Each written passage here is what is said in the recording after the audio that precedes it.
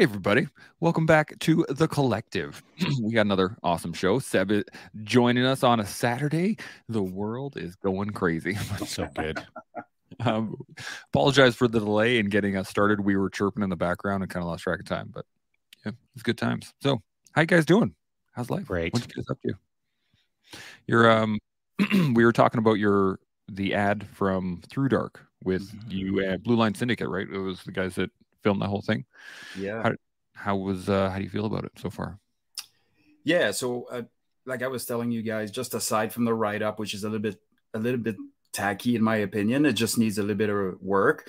I think what they did is they actually went online and basically searched, some material, and some of it is older, some of it is made up by people, and they kind of use that as a bit of a bio instead of saying, can you send us a bio? And I would have sent a very simplistic bio with no tackiness in it. They mentioned my military service in there and whatever. But I asked them if they could reword it a little bit, and then I will repost it basically. So, hey, thanks a lot for the 200 followers I got this morning when I woke up. But also, could you reword this because it's tacky? They should have contacted me. I would have sent them a bio on you. Can you imagine? Be a heck of a bio.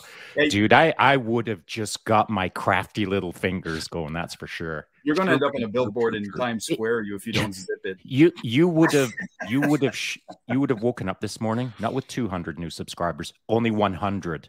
But the 100 who subscribed are the kind that you don't want to subscribe to you.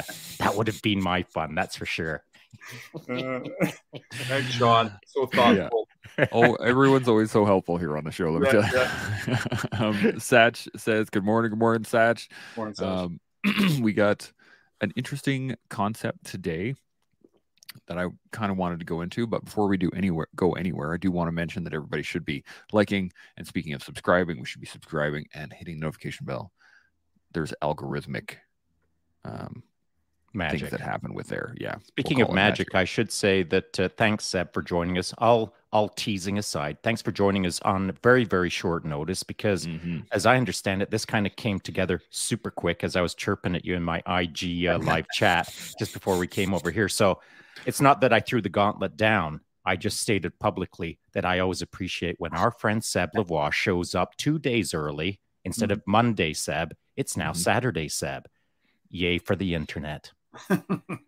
Yeah, it's all about timing, brother. And yeah, when you asked, I was just getting home and I was actually free for the next hour. So wow. No kids' duties, no dog training, no nothing. So I'm good to go.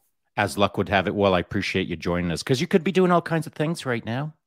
I do appreciate it. Let's make this one count then, Chance Burles. Bring your A game, buddy. A game. My A game? Oh no, I'd have to find it. It's so tucked away back there. I don't know. Patrick says, "Good morning, Chance.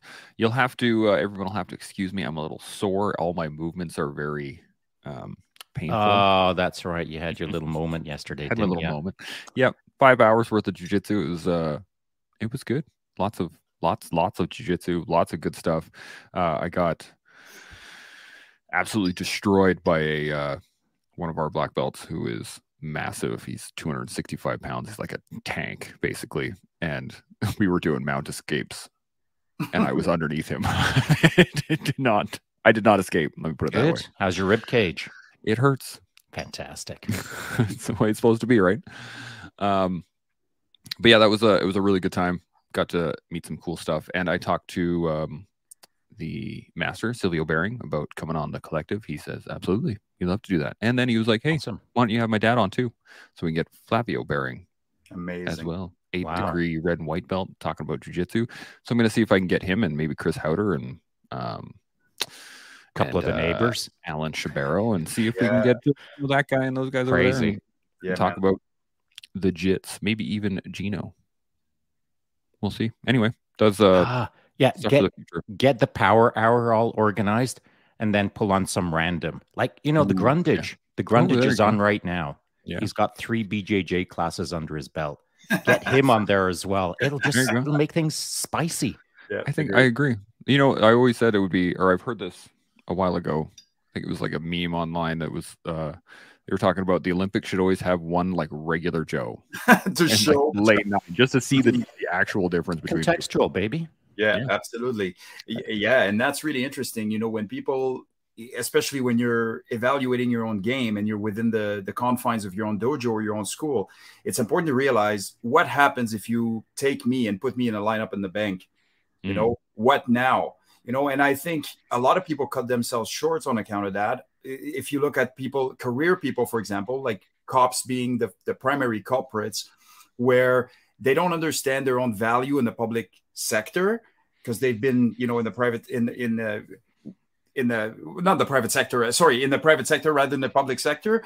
And for them to actually understand what kind of value they bring to the game, they look left and right and they're like, well, okay, this is where I stand in the hierarchy of things. Therefore, this means that I'll be, the same with shoulder to shoulder with everybody else in the private sector, which is not the case at all. Like there's so many charlatans and so many things that people that shouldn't be doing what they're doing, and you realize that when you first go in the private sector and you start seeing it. And so cutting yourself short on account of thinking a certain way because your baseline is the people around you, you kind of need to look around a bit, right? Mm-hmm. And as you're getting better, so is everybody else.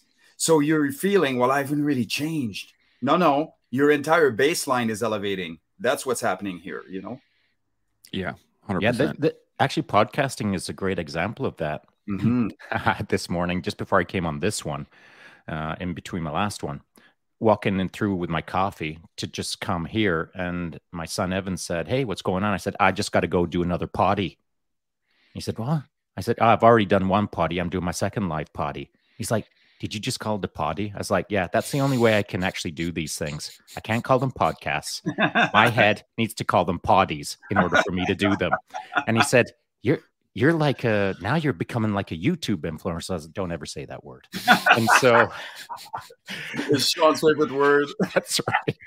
So, the idea being that, my son is kind of teasing me. We're having a little bit of fun, but man, like just 4 months ago, I kind of really sucked at this. Now I just suck a little less, but I do know that I enjoy these conversations, and now they feel kind of normal.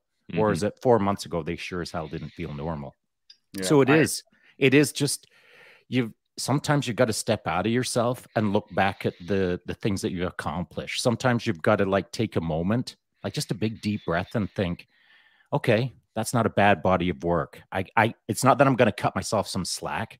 I'll take a brief moment to recognize that I've improved some small degree and then just keep on charging forward. Mm-hmm.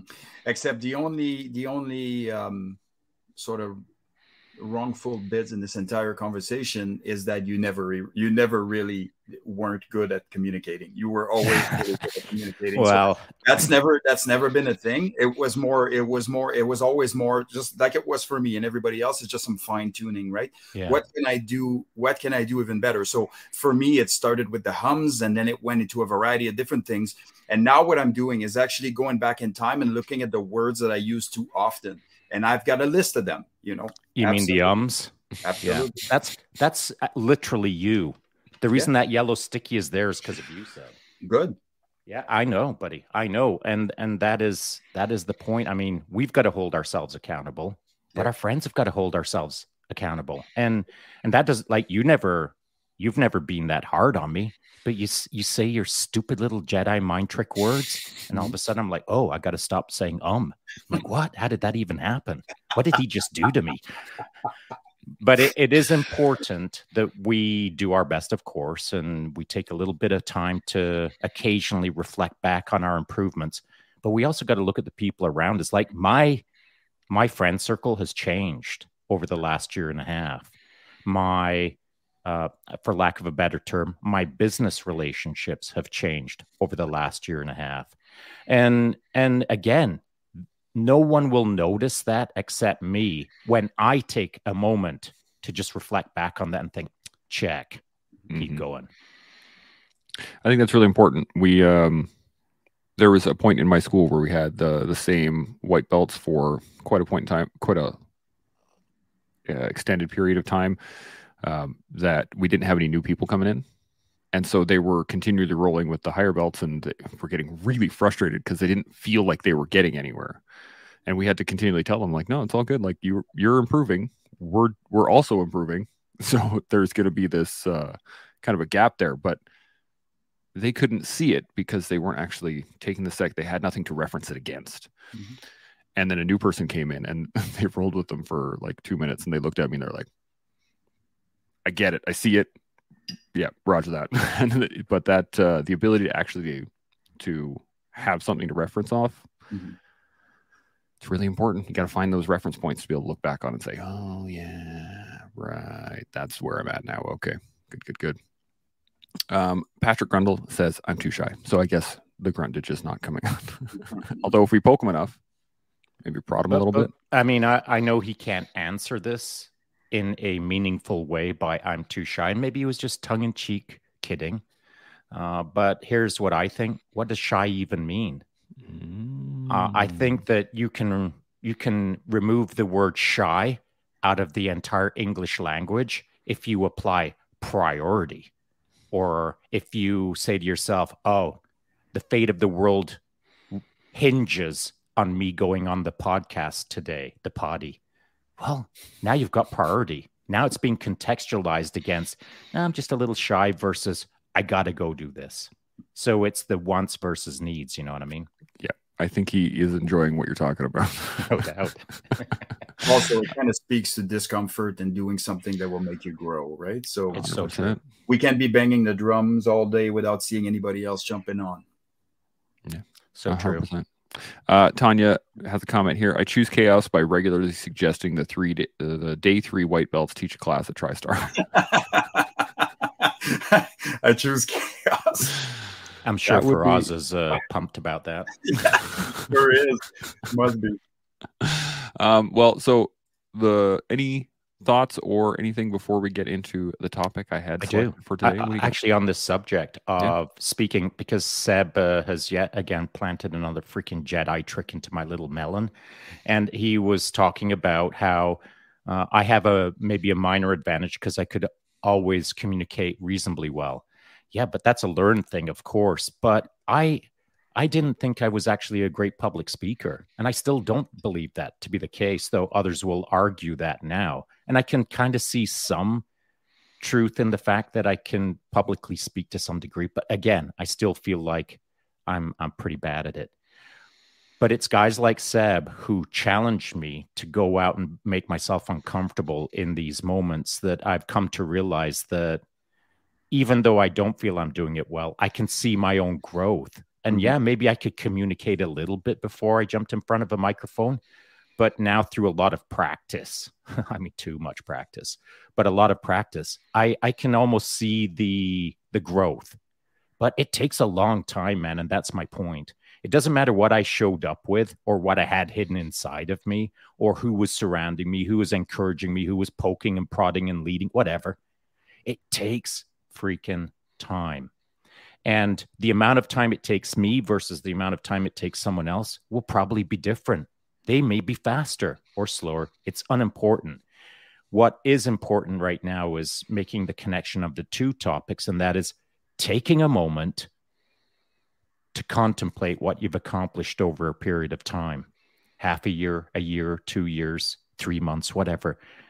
Giver, and then pause, reflect for about 30 seconds. Don't waste a whole pile of time patting yourself on the back, and then just keep charging forward. Mm-hmm.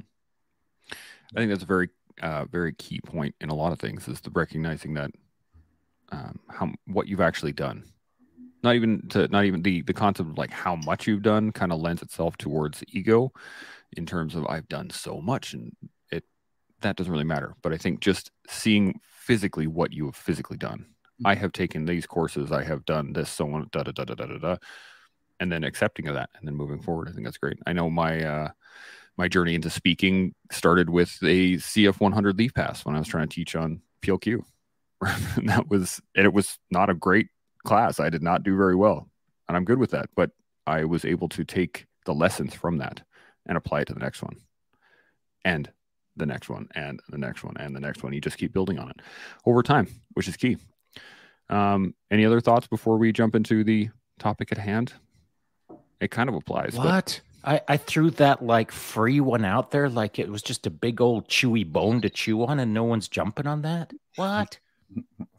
Do you have any further thoughts on it there, Sean? Nah, I just thought I'd chuck it out there, see if we could get some sort of ideas going on that.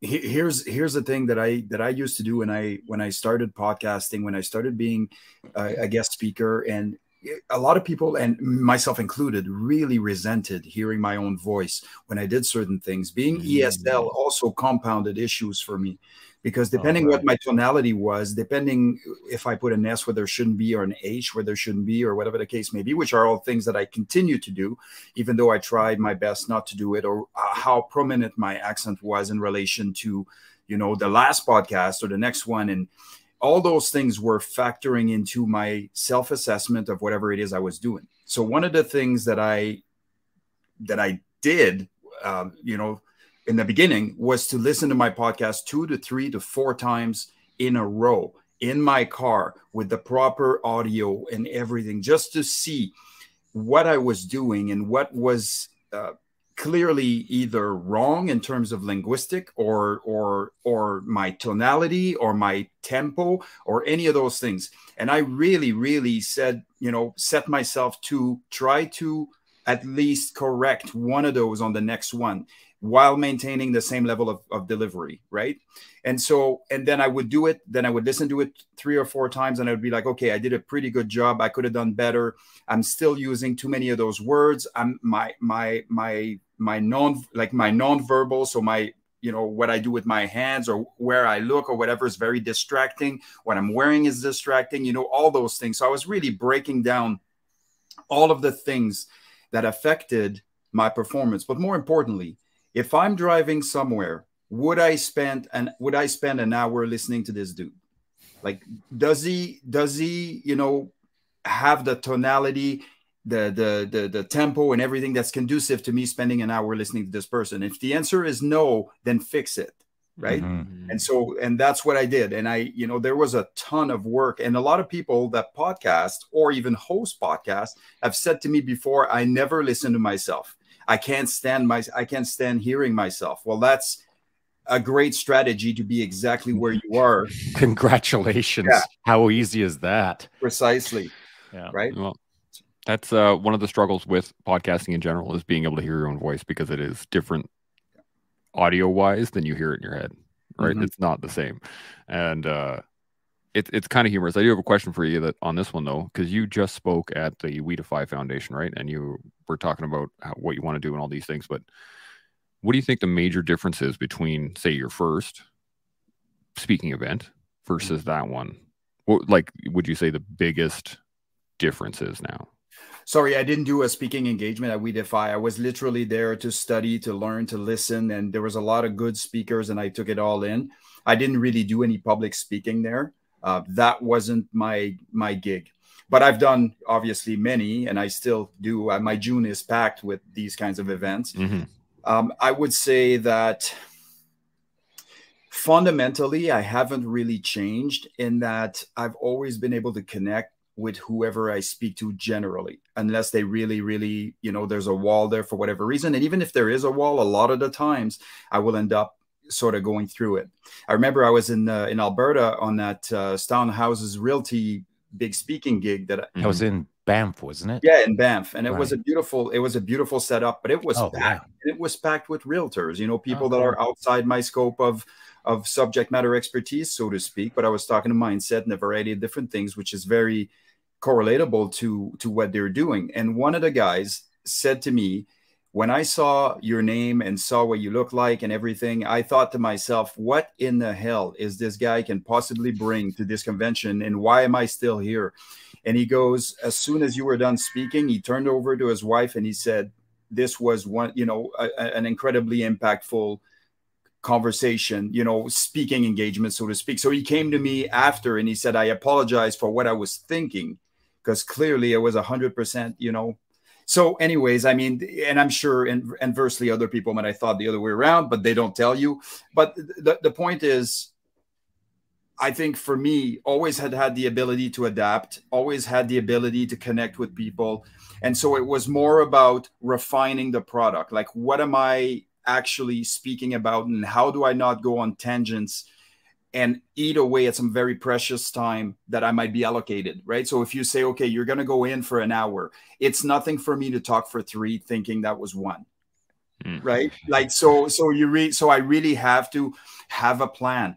It's nice. I can wing conversations if you're asking me questions, but if you're asking me to lead a guest speaking engagement and to continue acting whether or not there's interaction with the crowd, then I need to be more structured. And so that's what I really started being much better at. And even if it's utilizing 4 slides or 6 slides on a slideshow, so that I keep myself in check, because otherwise I can really have a hand grenade type approach to communication. Hand grenade type. I love that. It just, yeah, the mental image of a hand grenade going off in terms of speaking is kind of hilarious. It's you have improved a whole lot though, buddy. I mean, I remember watching your podcasts or when you were speaking a year and a half ago or 2 years ago kind of thing. And it was the English second language that was, I feel, a large part of it. But even if that hadn't been part of the equation, you know, and I know that it's a learning process.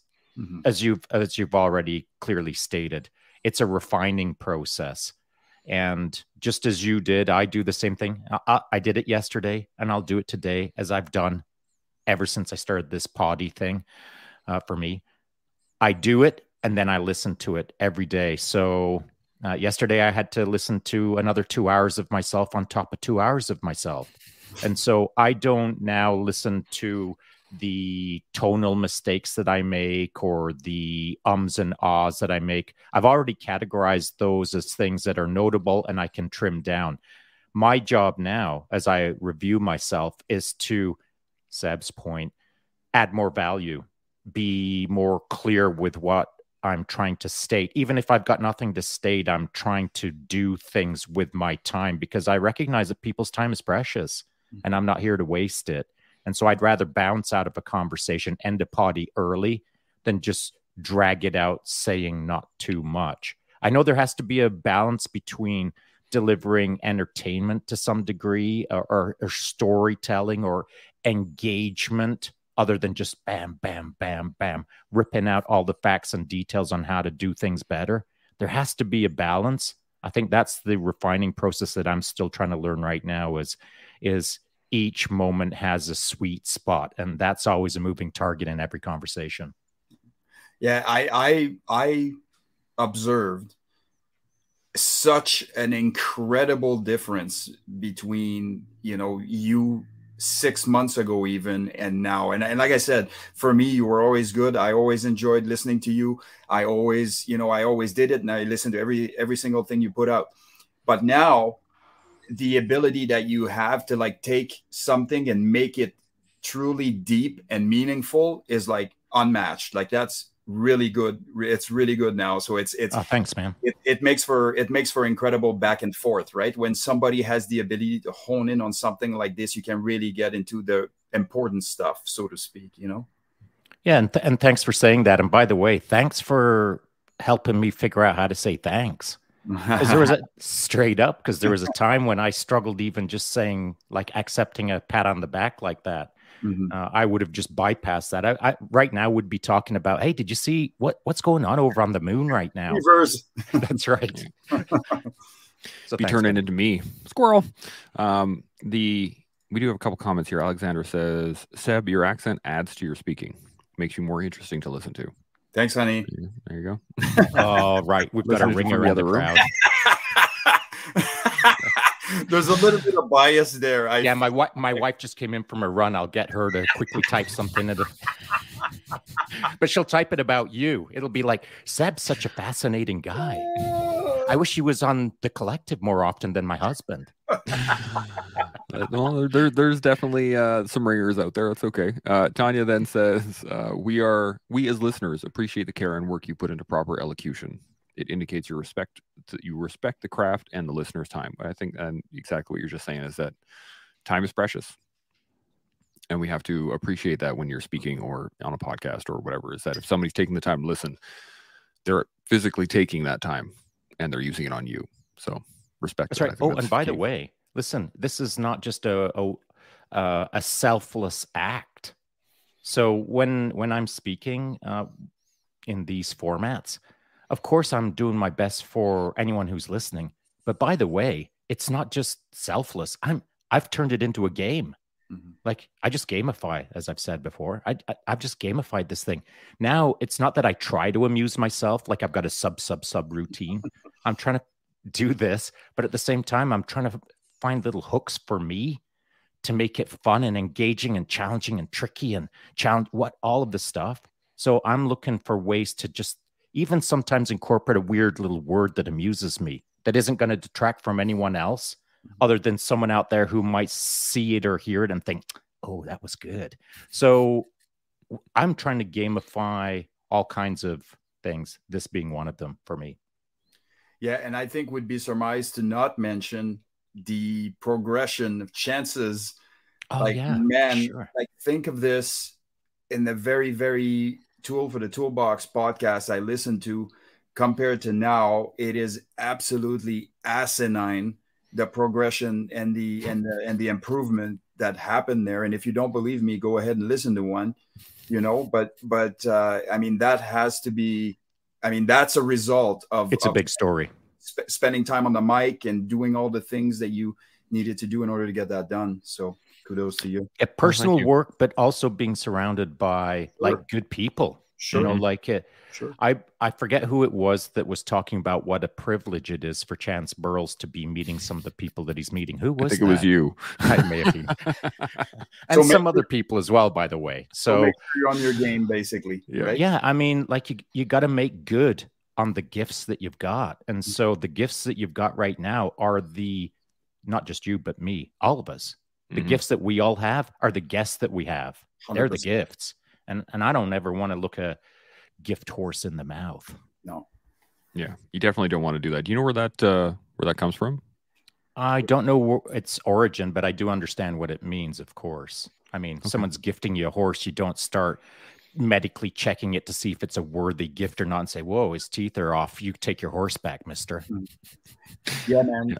It's the old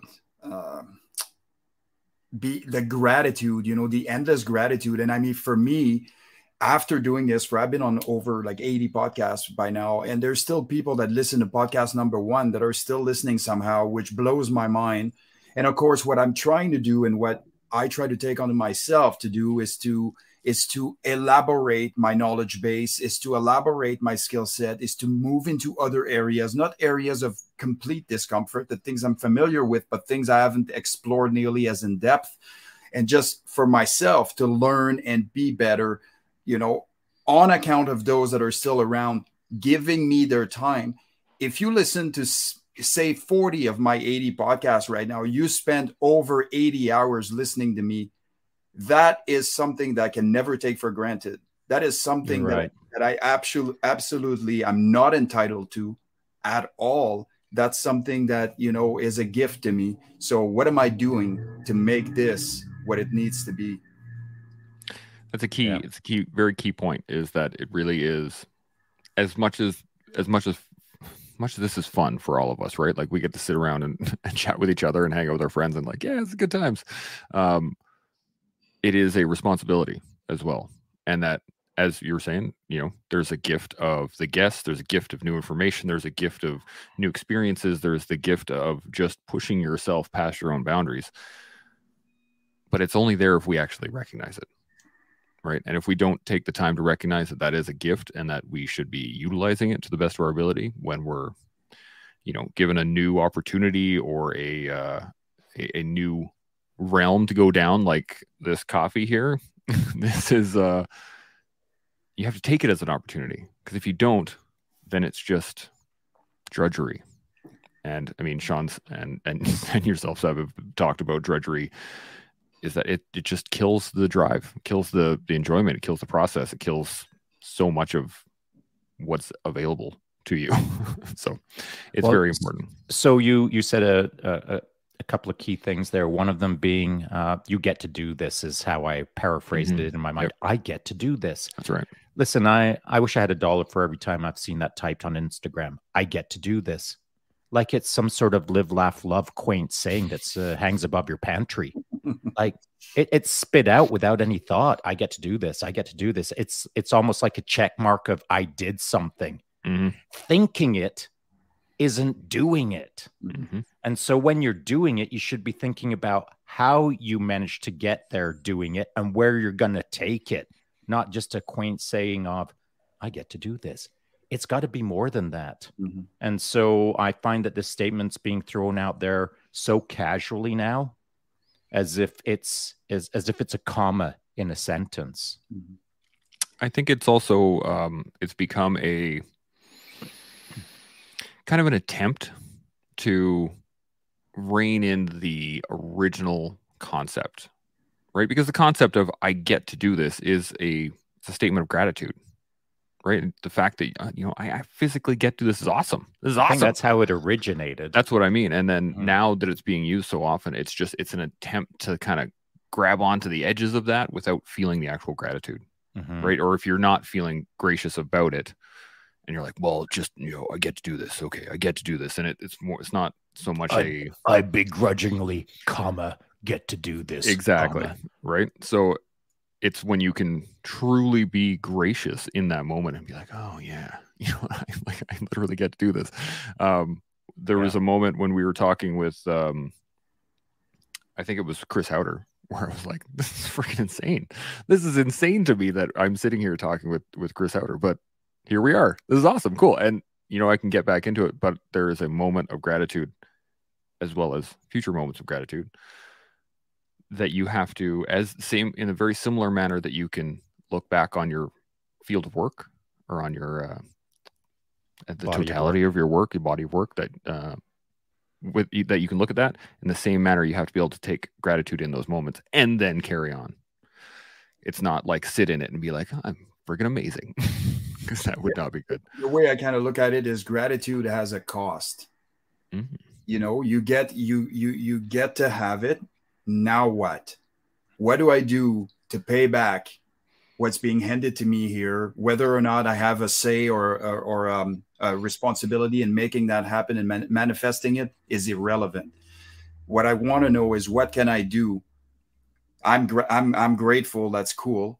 Now, what can I do to essentially build up on that, grateful feeling that I have? Just because otherwise, I like that, man. Just like anything else, right? Gratitude turns into complacency eventually when it's been around and you haven't done anything to earn it. It becomes something that is now expected, and you can really slide into some slippery slope without even realizing it in the subconscious way. And so for me, it's all about every single time. Yes, I am grateful that I get to do this, but what is the cost associated with it? What do I need to do to pay back? I like that a lot. That's killer. Let's just end it here. Yeah, all right, we'll see you on Monday, Seb. Shut her down. I had this really great image as you were speaking, Seb, about this. So a little while ago, I was talking about a Jocko video that he made. It was like the count is 0. Every day you wake up, the count is 0, right? And as you were talking, I was thinking to myself that is the gratitude button on that counter. That's what resets it. Where you go from, I'm doing all this stuff, I'm awesome doing these things, and I can count and get all my tallies out and da-da-da-da-da. And then at the end of the day, you're like, that was awesome. Click, count is 0. You start over in the morning. And then you work to make sure that you can have gratitude that next day. And so I just that little mental image of going, reset, thank you very much, get back to work. Kind of deal. Absolutely. And it transfers right into, if you look at the special operation field, whether military or police or any of those other units, earn your spot every day. Dude, you beat me to it. Earn your spot every single day. A lot of people are like, well, once I'm done with selection, once I'm on a team, once I'm doing this, once I'm doing that, it's like you see this as a destination. It never ends. It never ends. You have to earn it every day. And the day that you get too tired to earn it every day is the time to go.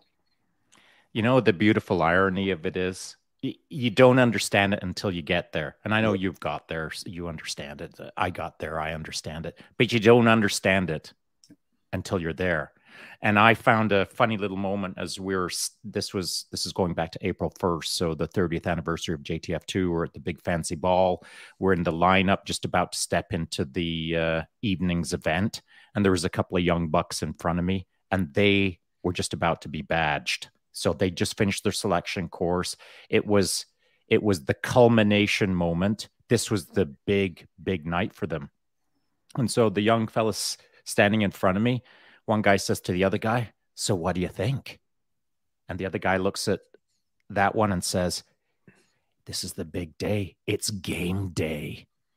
And all I thought was, as you work towards game day, you think that when game day shows up, you've made it.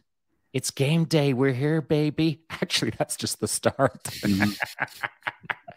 It's like you made it to the game, but go grab a bench, bring me the water, earn your way. It's literally that reset button. You're at day 0. You didn't make it. You just started. And so it is funny that even at the highest levels in any service-related industry, the moment that you hit the top, you should be thinking, not everyone does, if it's not enforced, but you should be thinking, reset, time to earn my way. Yeah. I can't remember who said this initially when I first heard it. It might have been Seb, but they were talking about runners on a start line, right? So at the Olympics, you got your 100-meter sprint, and even the grand finale, that last 100-meter dash to see who gets the gold medal and so on and so forth. When you line up there, every single other person on that line has done as much, if not more, work than you. And so that point in time, when you get up on that start line, that's not the point to say, "Sweet, I made it." Right? That's the time to give absolutely everything you got.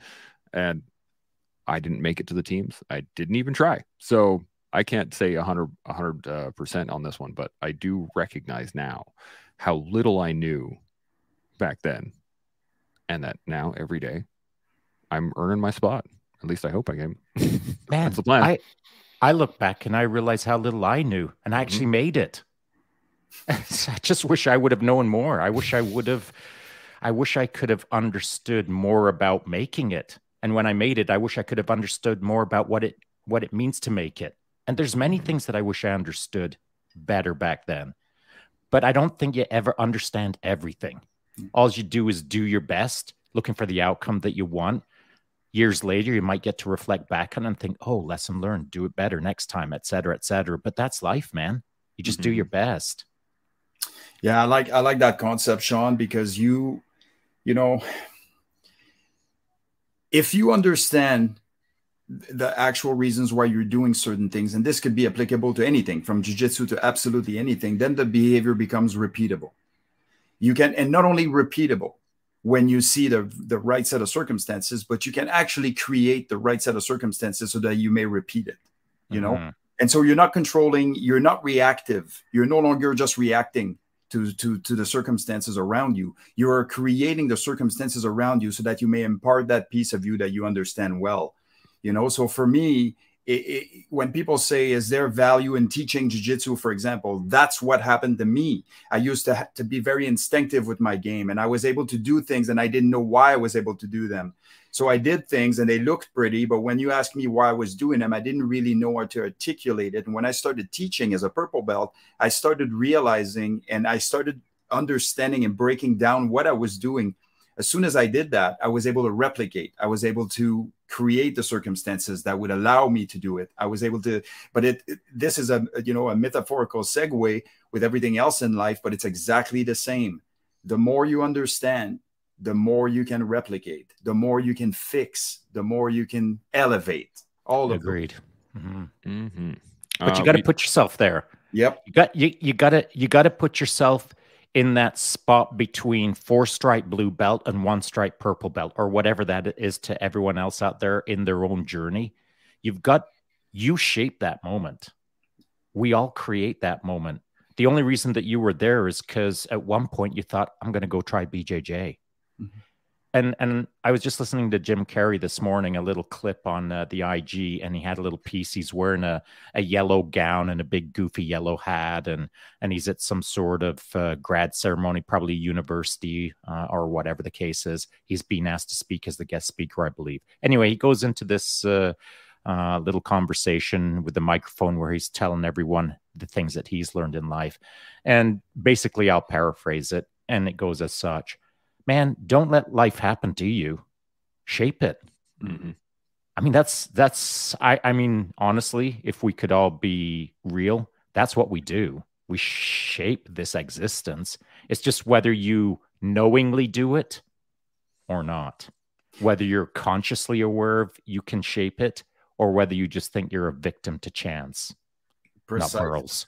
I was going to say the white belts on the mats are victims to me for sure, but that's about it. It's really interesting too with the victim mentality is there's a lot more that isn't been said about the victim mentality and its implication with neuroscience, for example, you know, where essentially if you are to set all of your power and all of your foresight and all of the anticipatory rewards step by step towards a goal that you've established for yourself, you are going to create circumstances that will enable certain things to basically materialize so that you can achieve that goal. That's the manifestation piece. And you're doing that. You can do that. The problem with that is if you do it the other way around, you're also doing that. Yeah. And so if you're a victim in life, you are literally going to proliferate that victim mentality. And once you do that, so is everything that comes along with it, i.e. being reoffended against, so to speak, right? And so it's such a powerful tool. And a lot of people don't realize how actually very destructive it can be. And so I think it's important to understand, like, we have so much control. I think it's the greatest news. You know, when I heard that the first time, I was like, this is the greatest news. You mean to tell me that I actually have control over my life? This, you know, to a certain extent, we're not talking about death or anything that can happen. I mean, but I have a control on how I'm going to react to those things. So that's a lot of control to begin with.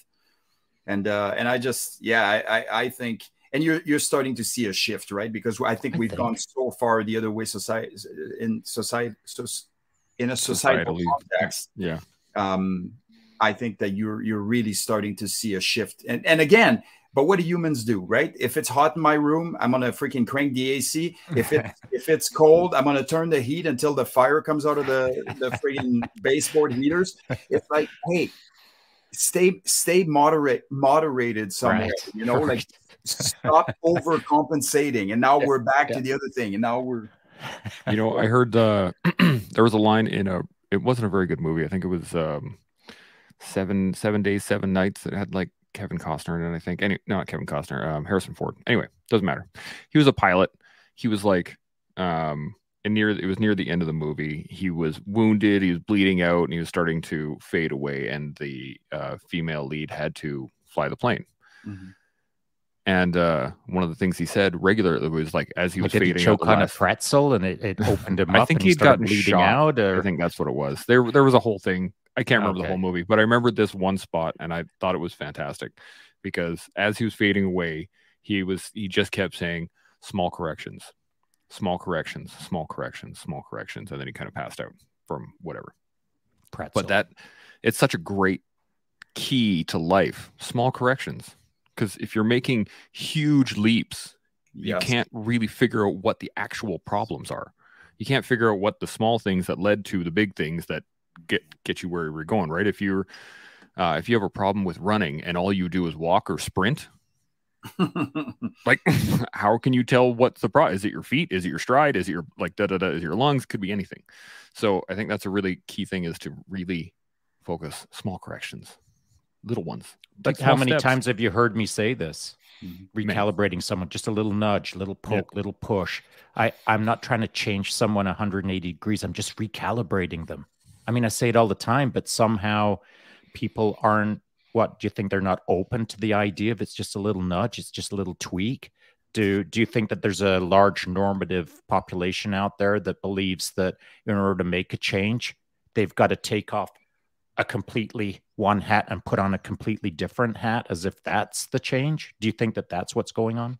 Yes, because I think what's happened is the concept that you have to do something step by step implies that you're going to have to spend a lot of time doing it and effort. Whereas if a really, really big change is required, you either have a cop out and that you don't have to take it on because it's too labor intensive, or you find an instant gratification solving the problem right away, right? And so it's those two extremes. You're either don't have to do anything about it, or you have to do everything about it. Is how people see it. And both of those scenarios are not preferable scenarios for them. The longer, investment is very daunting. And that's just the way life is. But the fact is, and what people forget is, in 3 years from now, you're going to be struggling with the exact same things, except you'll be 3 years older. Yeah. Like nothing's changed. So it's not like it's going anywhere. So if you're lucky and privileged enough to still be alive, and you've actually taken some step forward, what you're going to do is realize that 2 years from now, you've made giant leaps in the direction of travel. Whereas if you don't do it, you'll get up 2 years from now. No change, There's also, I think, a lot of, I'm going to make this quick statement, then we got a question here that the panel would like, or the viewers would like answered. But I think a lot of it comes from the concept of, when you see somebody else doing something that you want, right? I want to be tier 1. That guy's awesome. And you have to either accept that you are not awesome at this moment and then build towards it, as you're saying, right? Take that long-term look of it. Or say, I could just be a new person, right? So it's like, I'm driving this really crummy car. Well, that guy's got a Ferrari. And if I just had a Ferrari, sweet, everything would be good to go. And it's not, as you said, you could have absolutely no skill in driving and be put into a Ferrari and you'll crash it, right? You don't know how to drive it. It takes skill. It takes practice. It takes time. It takes development. It takes investment in yourself. And over time, guess what? You will be a different person, right? In 2 years of really solid work, you won't be the same person you were 2 years ago. And I think that's the threshold that most people aren't quite grasping, is the fact that you're going to change anyway. Do you want to change in the negative pattern over time and do absolutely nothing? Or do you want to change in a positive pattern over time and do something? Now we do have a question. Sorry, I need to add to that, because I would like to just state some facts so that we can apply theoretical model or thought construct to this actually works. Because out of the three of us right now, hands up anyone who thinks that they knew we'd all be on this podcast today 30 years ago. None of us. None of us thought that we would ever be doing this. I never thought I'd drive a Ferrari, and yet I have. Mm-hmm. And so the idea being that your outcomes are a result of your inputs, all the work that you've put in over the decades. This is not luck. This is not chance other than chance burls. This is an outcome of input, of work, of focus, discipline, execution, knowing that there's a general direction that we're headed, though we don't know what it looks like. It will be recalibrated as we move forward, as it has been over the last 4 months. But I don't know what it'll look like a year from now. And a year from now, here's what we will be doing: shrugging our shoulders and laughing and thinking, who knew? But that's a result of work. And that goes back to what we were kind of talking about at the start of, sometimes you just got to take a moment, even if it's only 30 seconds. You don't have to turn it into a big pat on the back moment, but you just got to recognize the growth, the journey, the direction, the difference, the delta that has occurred over a period of time, so that you can then contextualize against that and then move forward recalibrated.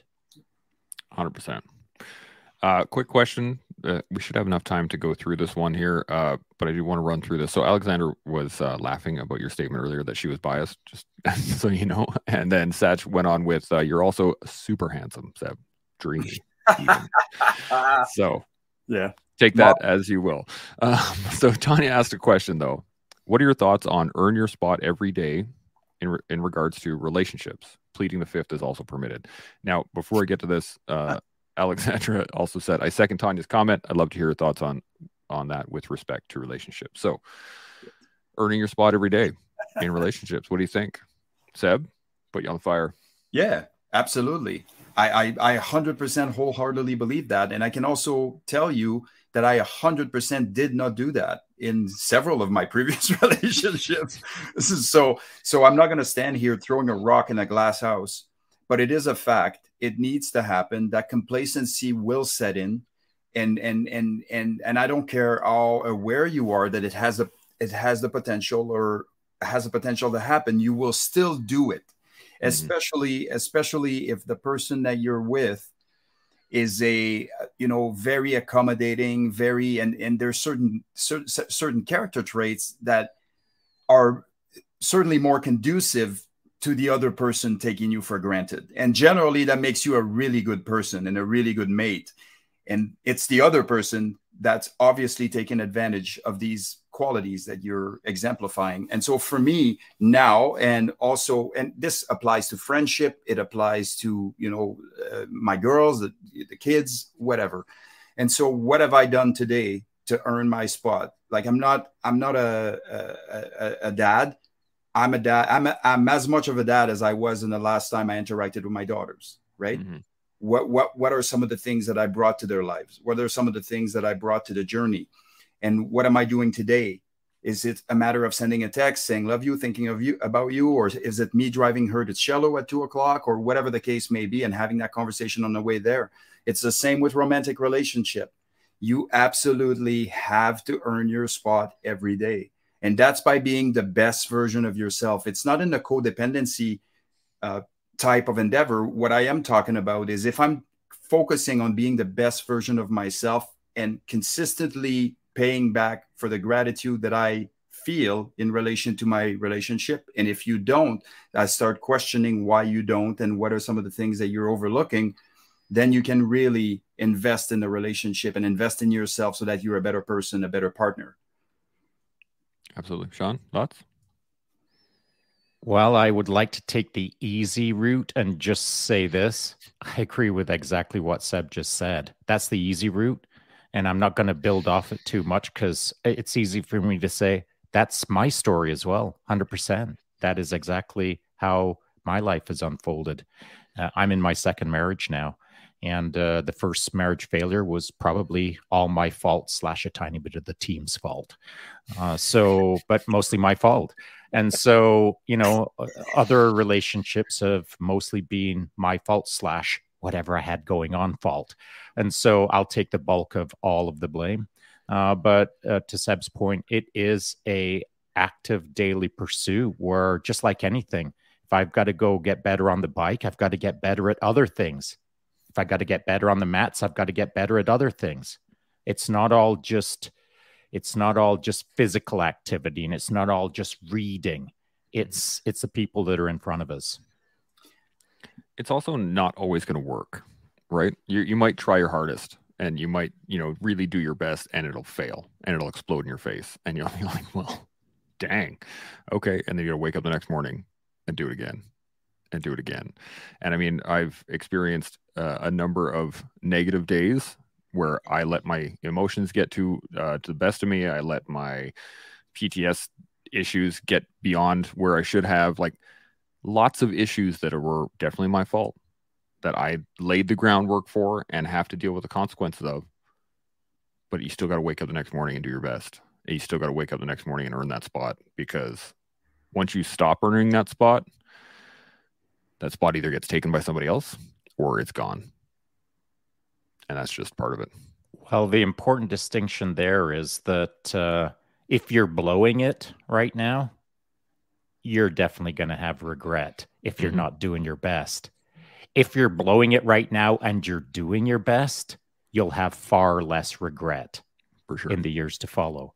So invest in yourself, invest in your future self, 10 years from now self, by just literally doing your best. And irrespective of what happens, if it all goes full sideways, 10 years from now, you'll be able to look back and think, well, I was doing my best, and I wish it hadn't played out that way, but I couldn't really see a better way to do it at that time.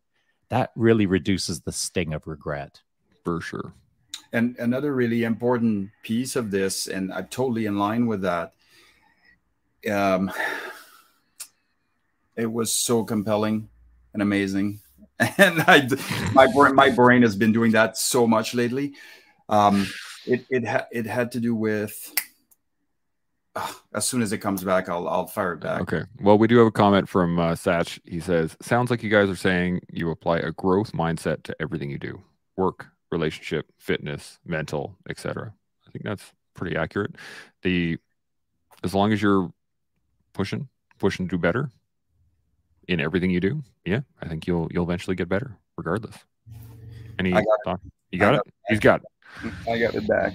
So basically what I was going to say is, I think complacency starts long before the actual relationship is, cemented and solidified, so to speak. It starts long before that. And when you start looking at some of the very North American concepts, such as, being with one partner for the rest of your life and doing all of those things, as soon as you tell yourself, I'm with my partner, and now we lock the deal down, and now I'm with this person all the way to the end of my life and never anybody else again, like without considering that life has a say in this, and that time can come to an abrupt end at any given time for a variety of different reasons, you treat it very differently.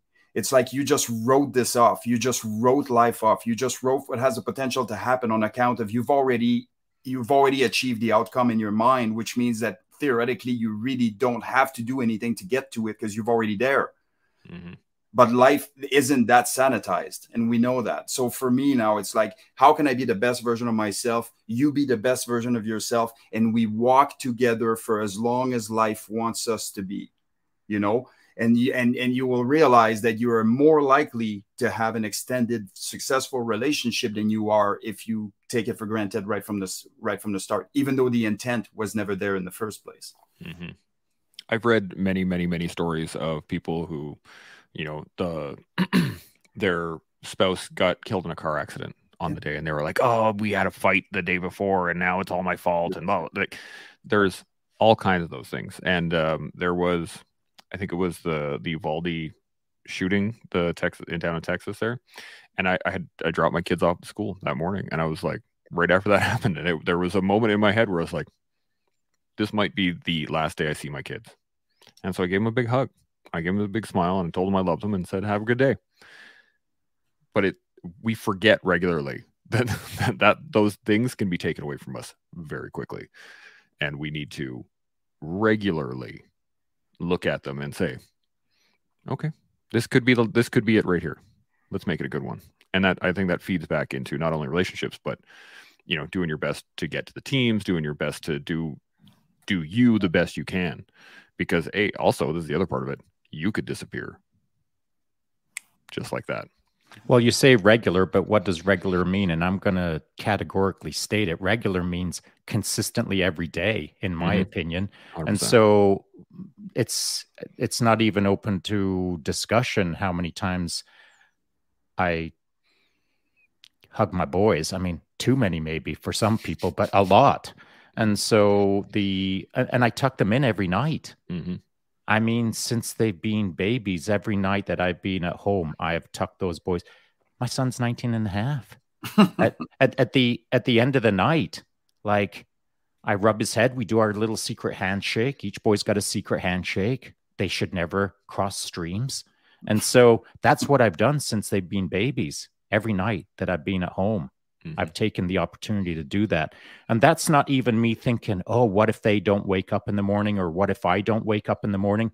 That is me creating a consistent subroutine that is now autonomous, that I don't have to even think about. It's triggered. It is part of my daily actions. Where you're dropping your kids off at school thinking, wow, I should hug my kids just in case. If you're thinking that, you ain't hugging your kids enough. Mm-hmm. If you're thinking that, you ain't tucking your boys in every single night. If you're thinking that, you ... Mm-hmm. You got to pick up the pace, make it an actual consistent routine every single day. And it has been since. Once I made that recognition of like, I'm not doing enough. That's where everything kind of shifted, and I put all that effort into it. And now, and you know, it's funny.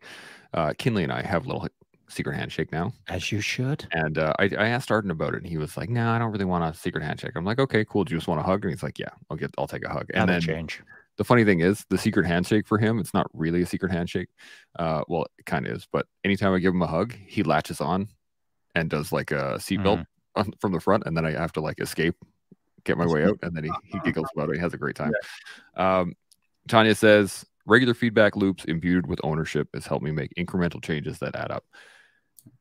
I think that's statement of the day. It's good. It's good. I like it, particularly since it used imbued. Indeed. It's a very good one. So we're just sitting at an hour right now. Do you guys got any final thoughts on communication, on earning your spot, on anything else that we've talked about? Seb? Not really, man. I think we've touched on a lot of really, really good concepts. What I like is there's some actionable things in there. Those things are not occurring by accident. They're decisions. Make the decision. You know, it's kind of like that cop out, you know, like, oh, my ADHD kicks in. I can't do this, or you know, I can't focus for more than 5 minutes. It's like, no, you can focus for more than 5 minutes, but you decide that you won't, and you then make an excuse for it. It's like, stop, you know, what do you have to implement right now? What do you have to change?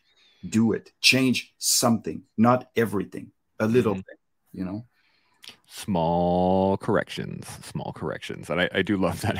If I can't, I tell my boys this pretty regularly when they say I can't. I'm like, you can't breathe underwater. And they're like, well, you can wear a scuba. And I'm like, exactly, you can. Exactly. So you can. You just got to work at it. Sean, any final thoughts? No, good conversation today. Just want to thank you, Seb, for showing up, spur of the moment, of course, adding to the conversation, actually leading the conversation most of the time, I think. Come on, dude. I've got to give you the kudos. I got to make you feel uncomfortable. Thanks for showing up and bringing the heat. Yeah, absolutely. And I can see Sean's still a little uncomfortable from when you gave him a little pat on the back earlier. So that's Don't why like it. I haven't recovered yet. He's all triggered. He's going to go outside. Got to go for a really hard ride now just to get rid of all those emotions. Hard BJJ. Yeah, exactly. I had to, it's kind of interesting. I ripped half my fingernail off at jiu-jitsu yesterday, and was telling my boys about it because I was taking the tape off, and they're all like, oh, Dad, did you get hurt? And I was like, yeah, I did. And they're like, what happened? And I was like, well, I bent my fingernail halfway down and it just ripped right off. And he's like, oh, what did you do after? I'm like, I taped it and kept going. And that's part of the mentality too, is that there's going to be injuries, there's going to be hard times, there's going to be bad times, there's going to be things that happen that you don't really have control over. Tape it up, keep going. And that way you can learn, you can grow, you can build with us here on The Collective every day. See y'all tomorrow. Chimo.